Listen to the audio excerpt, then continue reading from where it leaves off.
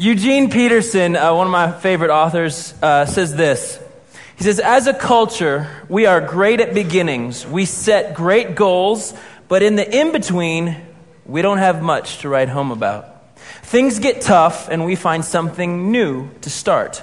Lifelong formation of the life of Christ in us is what goes on between the moment we realize and accept our identity as Christ followers and the time we sit down to the marriage supper of the Lamb in eternity. You know, it's always been an amazing thing to talk to people, and you hear a lot of people say this when they're given their big altar call invitations. They're like, come on down, hit your knee, and if you go outside and get hit by a Mack truck, you go straight to heaven. I'm like, that is a terrible picture. But, I mean, seriously, though, when you think about it, the whole idea of instant eternity sounds great.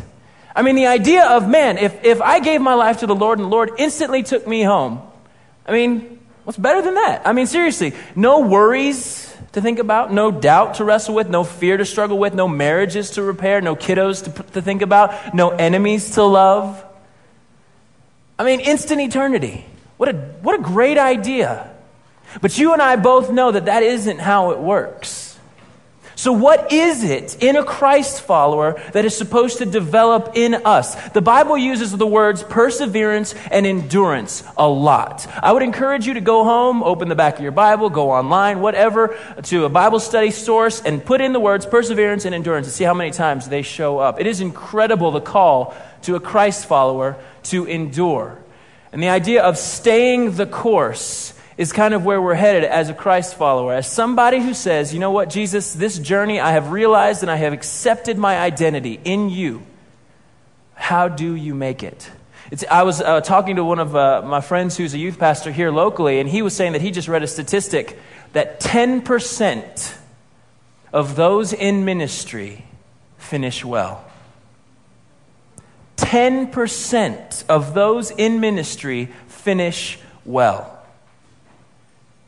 And we got to talking about just how do you not be a statistic? I mean, how do you not be that statistic? And I really do think that for me, I'm one of those people who starts at the end and works my way back and goes, how do I get there? And 2 Timothy, Paul says some words that I really am like, man, I would love for this to be what I can say at the end of my life. And then we work backwards from there. And so he says this in chapter 4. He says, as for me, my life has already been poured out as an offering to God. The time of my death is near. I have fought the good fight. I have finished the race, and I have remained faithful. And now the prize awaits me, the crown of righteousness, which the Lord, the righteous judge, will give me on the day of his return. And the prize is not just for me, but for all who eagerly look forward to his appearing.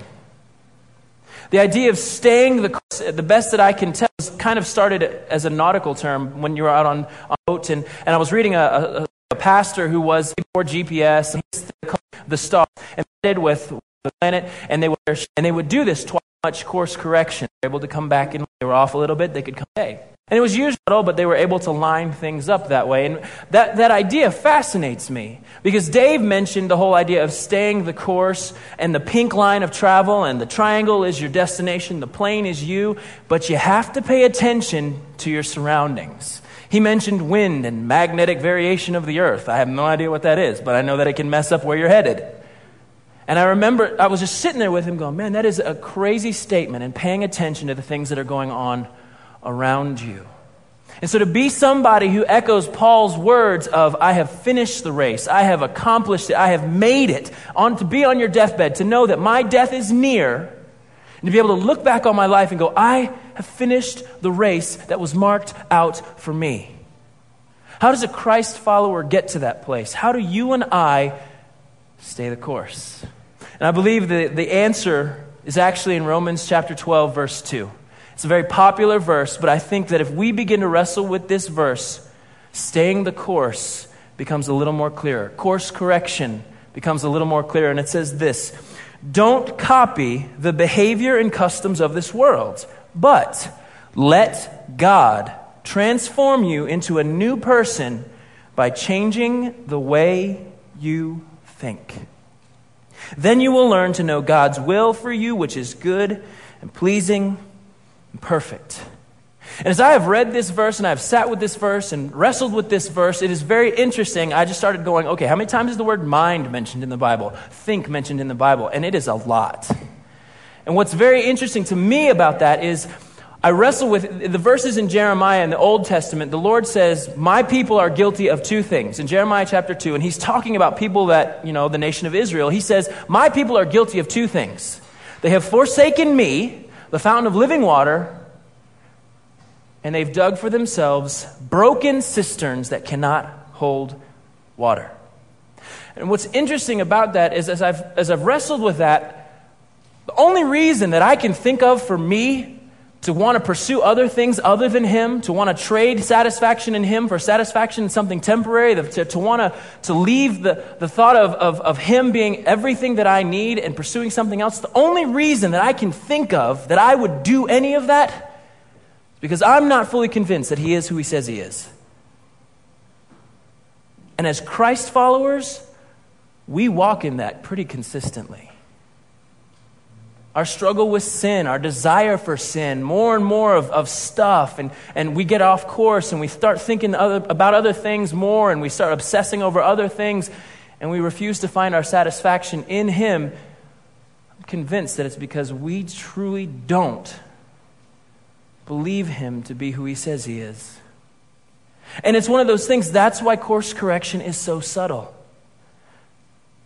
The changing of the way you think, allowing God to change the way you and I think, is a very subtle thing.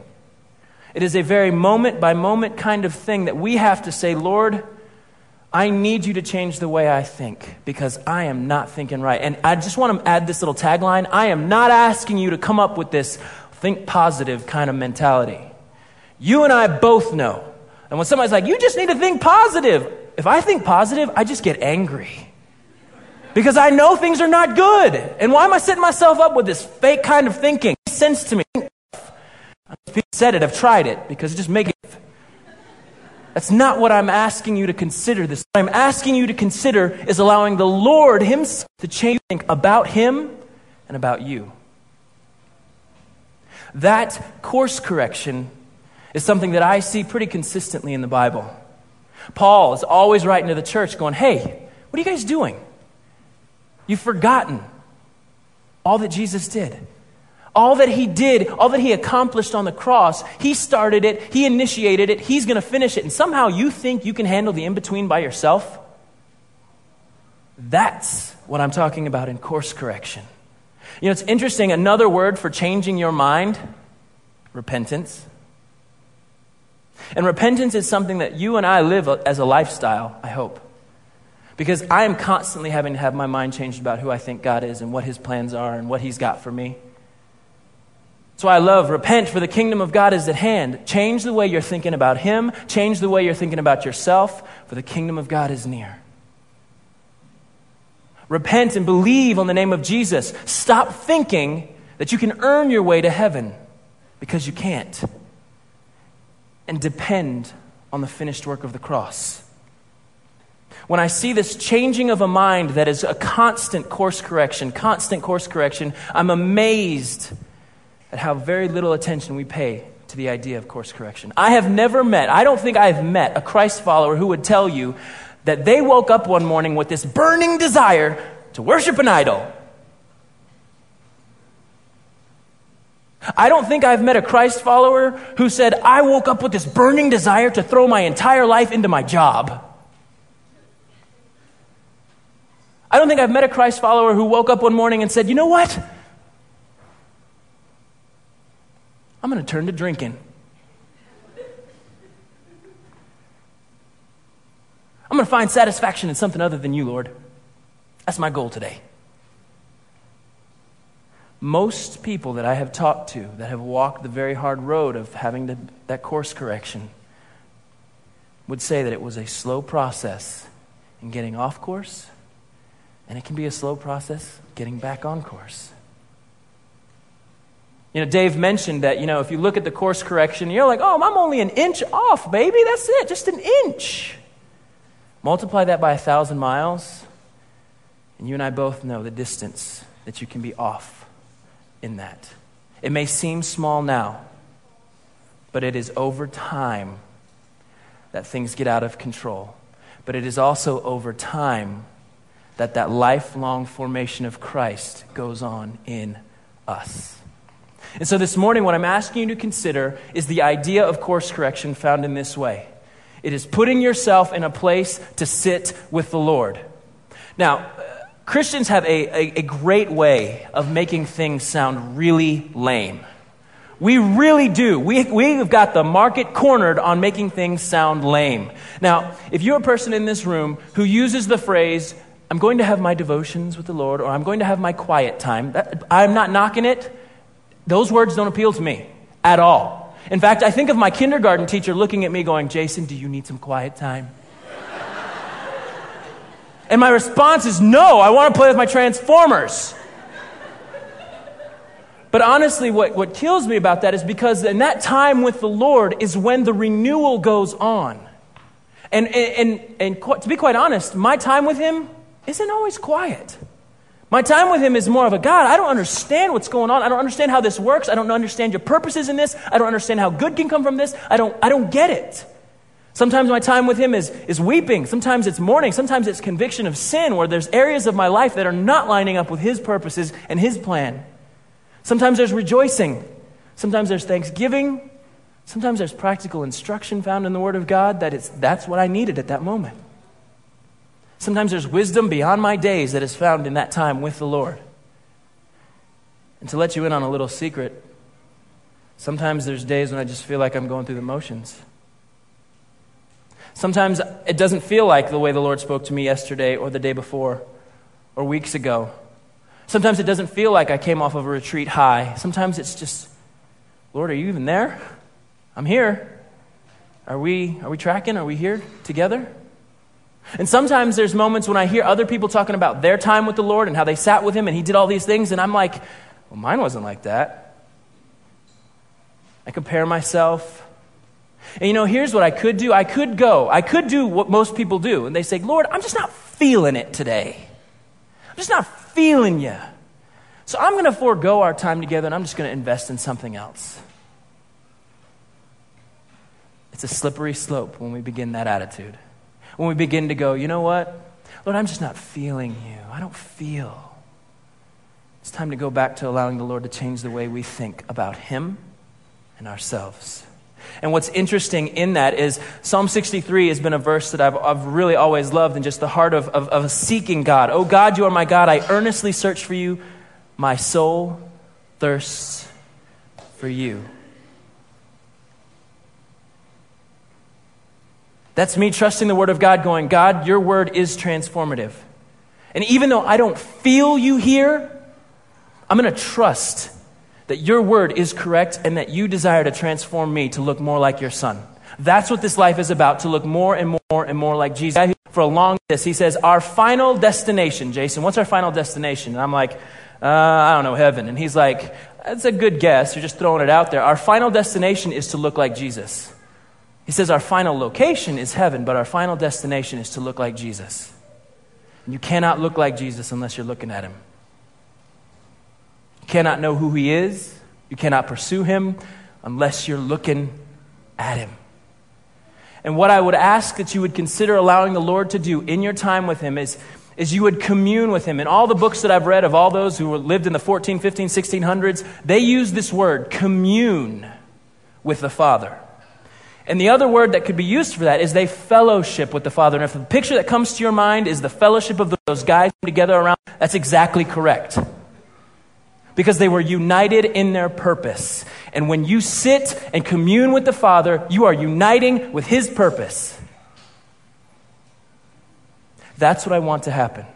So in my wrestling and my arguing and in my praying and in my thanking and in my loving on Him and allowing Him to love on me, I'm lining myself up with what He desires, not what I desire. And the amazing thing is, slowly those two things become the same. What He desires and what I desire just become one. But it comes with that constant time with the Lord. And I'm not just talking about reading a devotion page out of an Our Daily Bread on the back of your toilet in the morning. That's not what I'm talking about.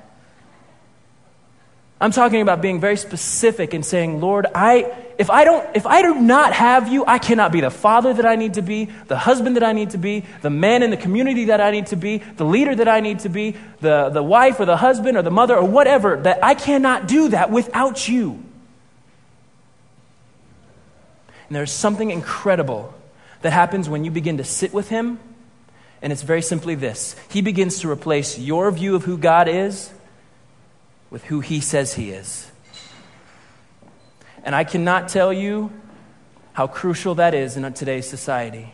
Because we live in a society that says, well, my God's like this, or my God's like that, or my God does this, and my God does that.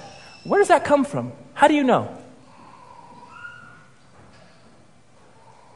But when you begin to sit with the Lord and allow him to change the way you think, it is absolutely amazing what happens in the life of a believer. And I think the greatest example that I can think of in the book of Isaiah, it's an Old Testament book, it's in the Old Testament. There's a man named Isaiah who was called to be a prophet of God in a very difficult time where the people of Israel were not doing as God wanted, and he had to be the one to deliver the hard message that, guys, we're screwing up, we're not living right. Guys, the Lord he's coming, and he's bringing destruction because we are not living the lives that we're supposed to be. So you better get ready, and everybody just kind of whatever.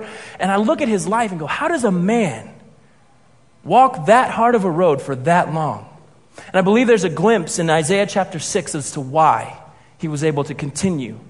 In Isaiah chapter 6, this is what Isaiah is saying. He says, "It was in the year King Uzziah died that I saw the Lord. He was sitting on a lofty throne.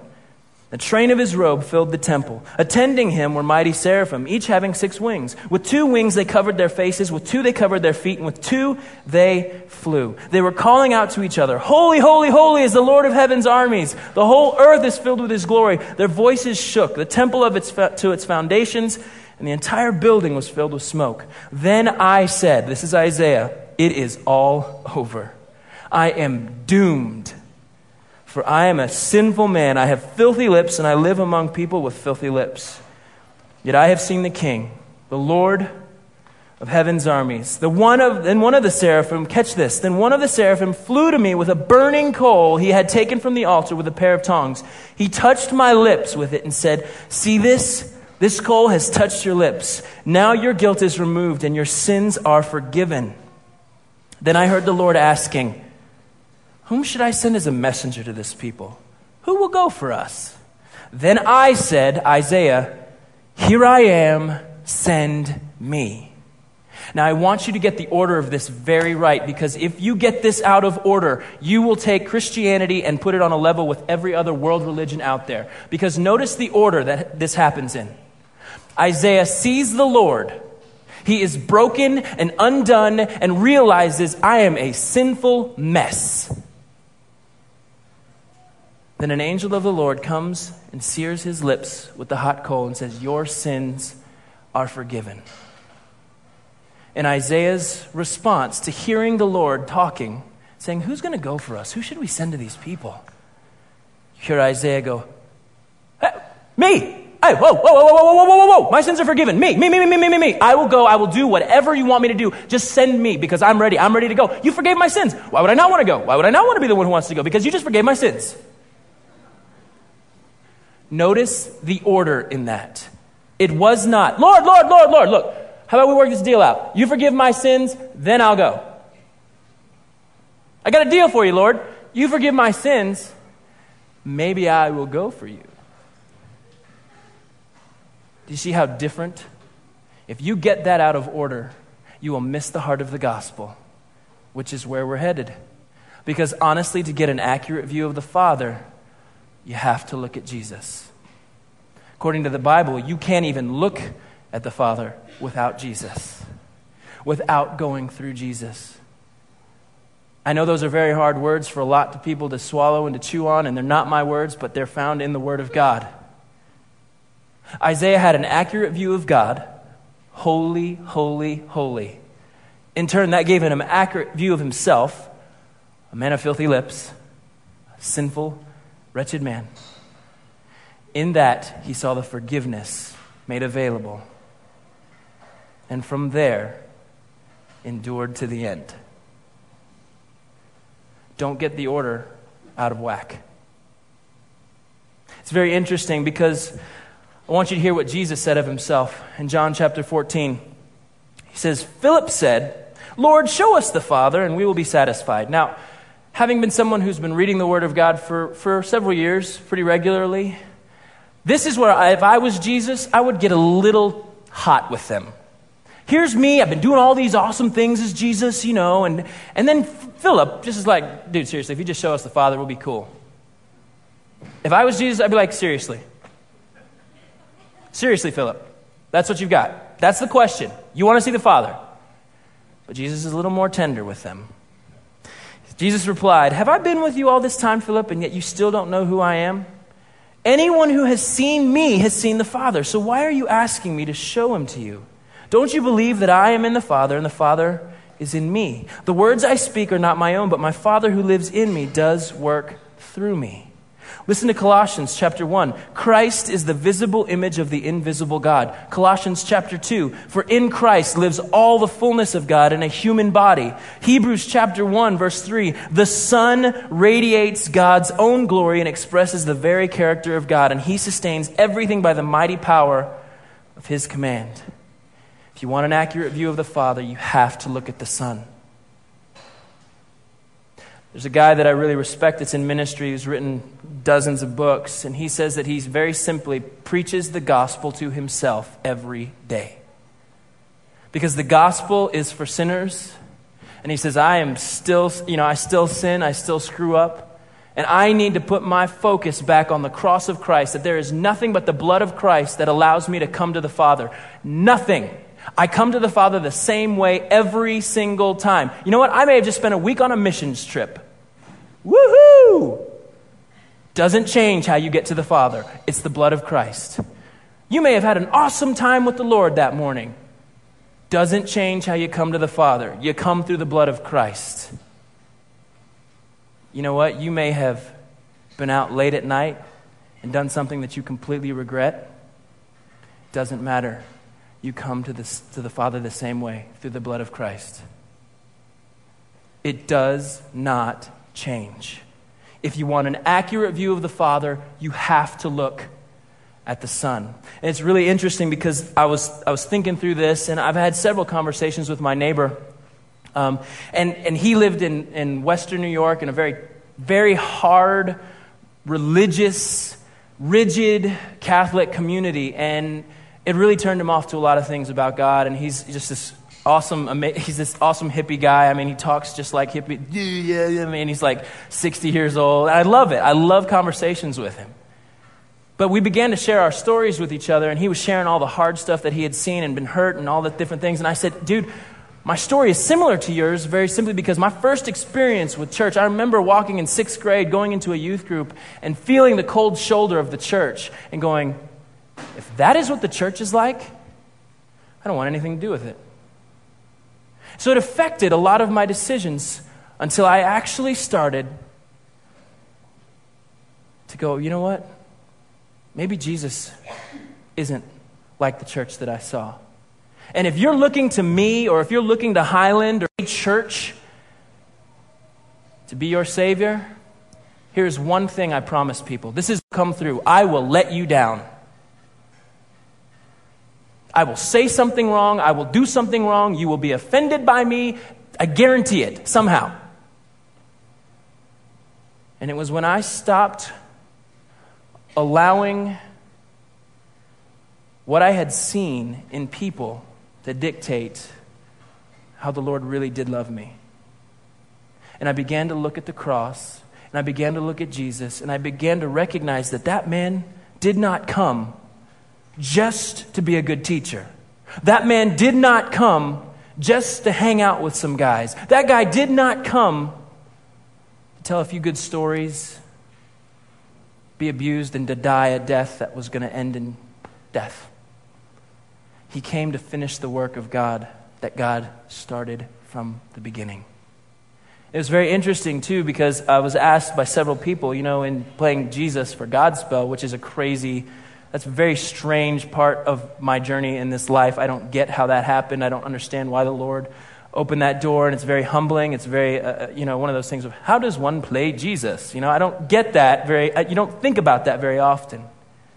But as I began to read Scripture more and more through this whole process, I began to recognize that Jesus saw people through a lens that he is the only thing that they need. When Jesus walked on this earth, he knew that every single person that he was going to come into contact with, that he was the only thing that anybody would ever need. And to walk with that knowledge, you talk about loving people differently. You talk about walking alongside people differently. Children loved him. Women followed him. Men wanted to be like him.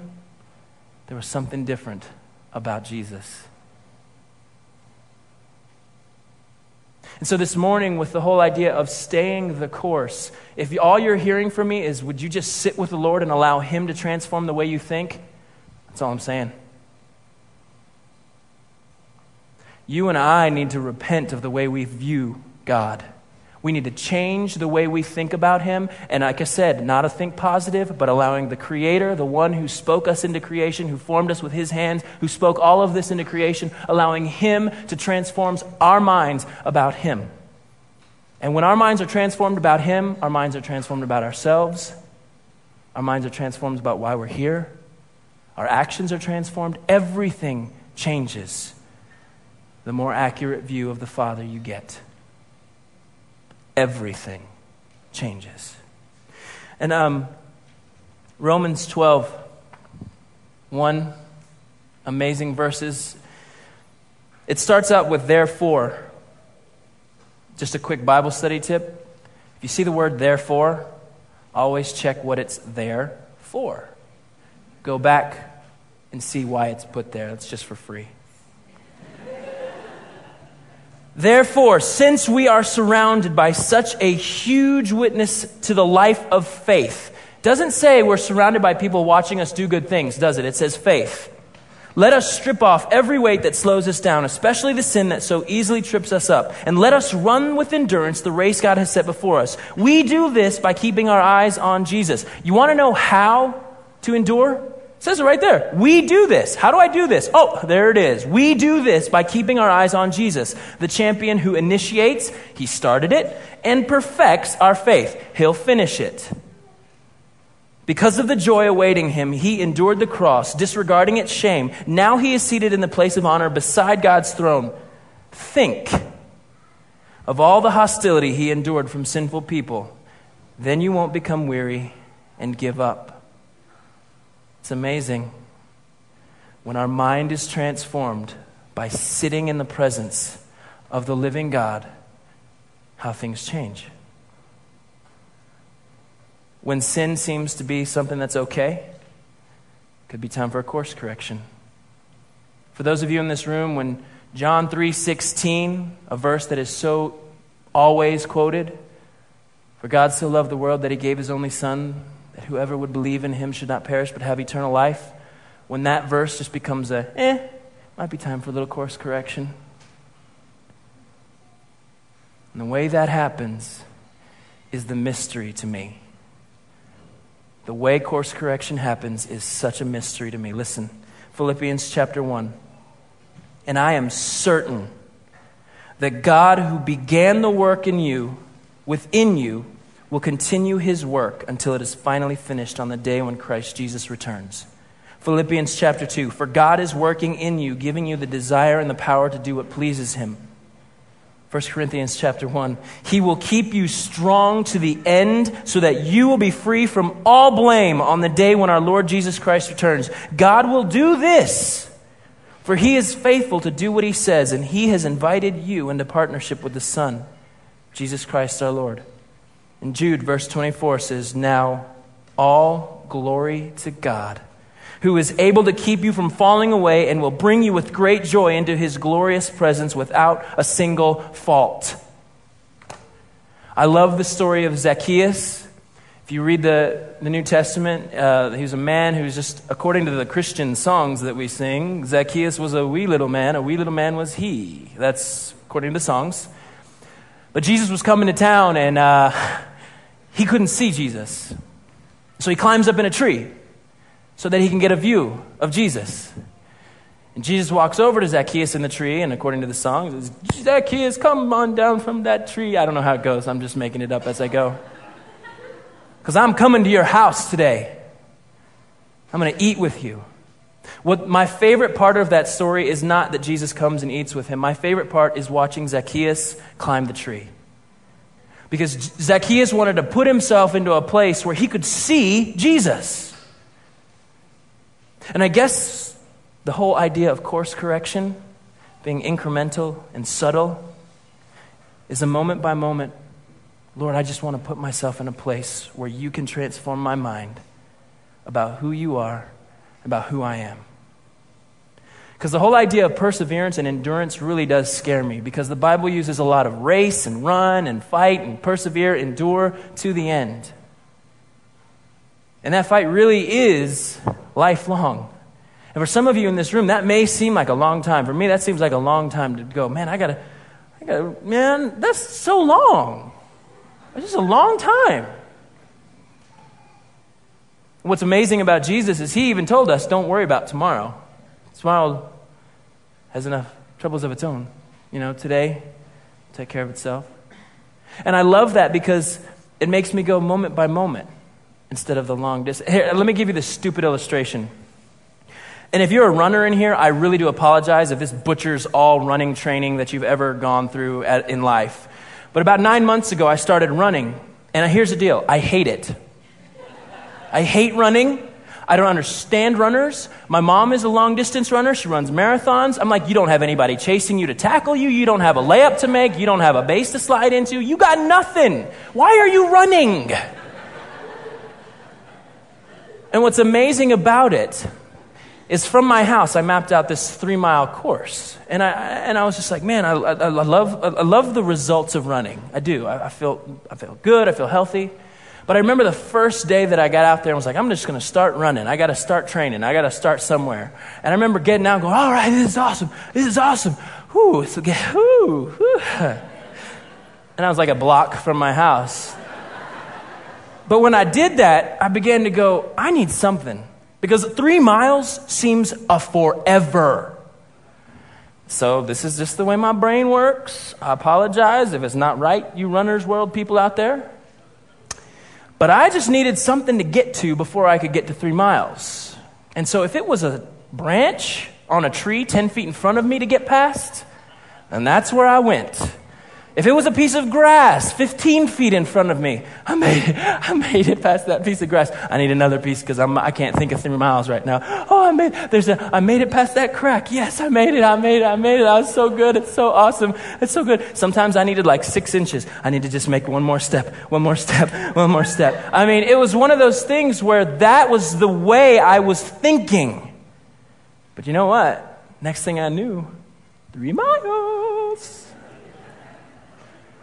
And that's one of those things to where the Lord really related that to me in my journey with Him, and that it is a moment by moment putting myself in a place to just sit with Him, to hear from Him, to wrestle, to struggle, to thanksgiving, to, Lord, please renew my mind, transform my mind by your power and by your Spirit.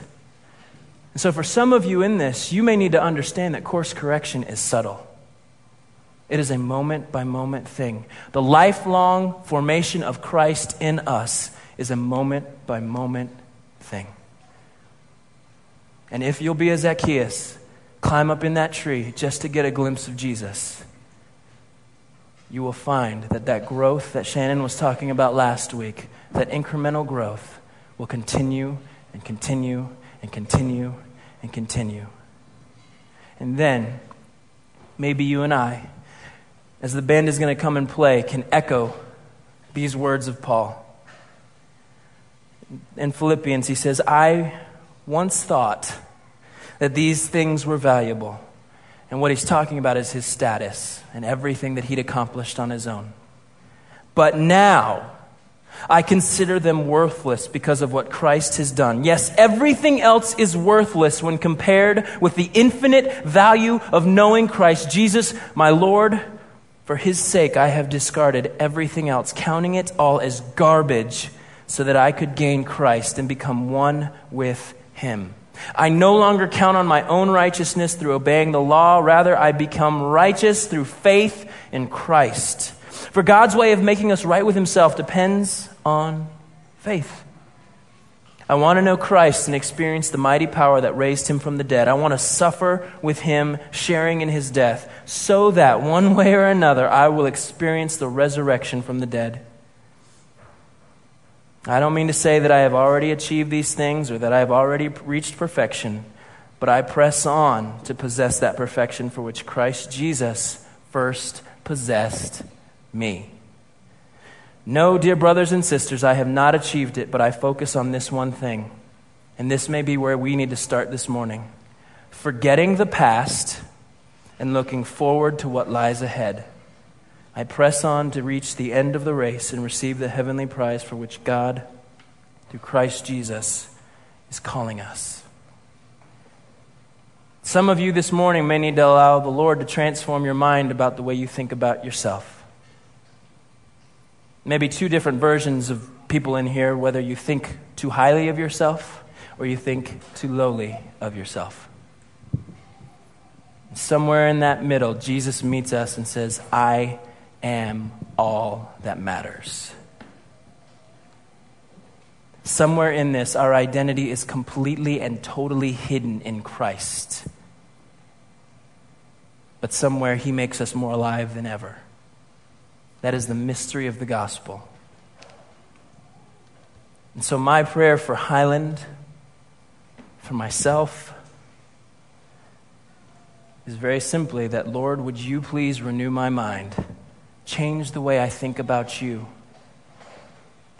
and be who I hear from about yourself. I know that seems so crazy and such a foreign concept, but in a day like today where we live in a world that just likes to create their own gods, whatever I want to worship is whatever I want to worship, it is more crucial than ever that we have an accurate view of who he is, and that comes from the Word of God. So this morning, the band is going to close with a song, just a time of response, because sometimes there's this, I just want to respond somehow. I'm going to make myself available here to just pray with you if there's something specific that you're like, I want to respond in this way. I don't even know what I want to respond with. But we've just wanted to make ourselves available, and it's not, nobody's going to do anything or make you fill anything out or go anywhere, but it's just a time for you to respond with the Lord. Father, I thank you for today. I thank you for these people. I thank you for this church. I thank you for the heart that you have placed in us. Jesus, I ask that you would be honored here and that, Lord, we would no longer conform or copy the behavior of this world, but we would ask you to change the way we think about you. In Jesus' name.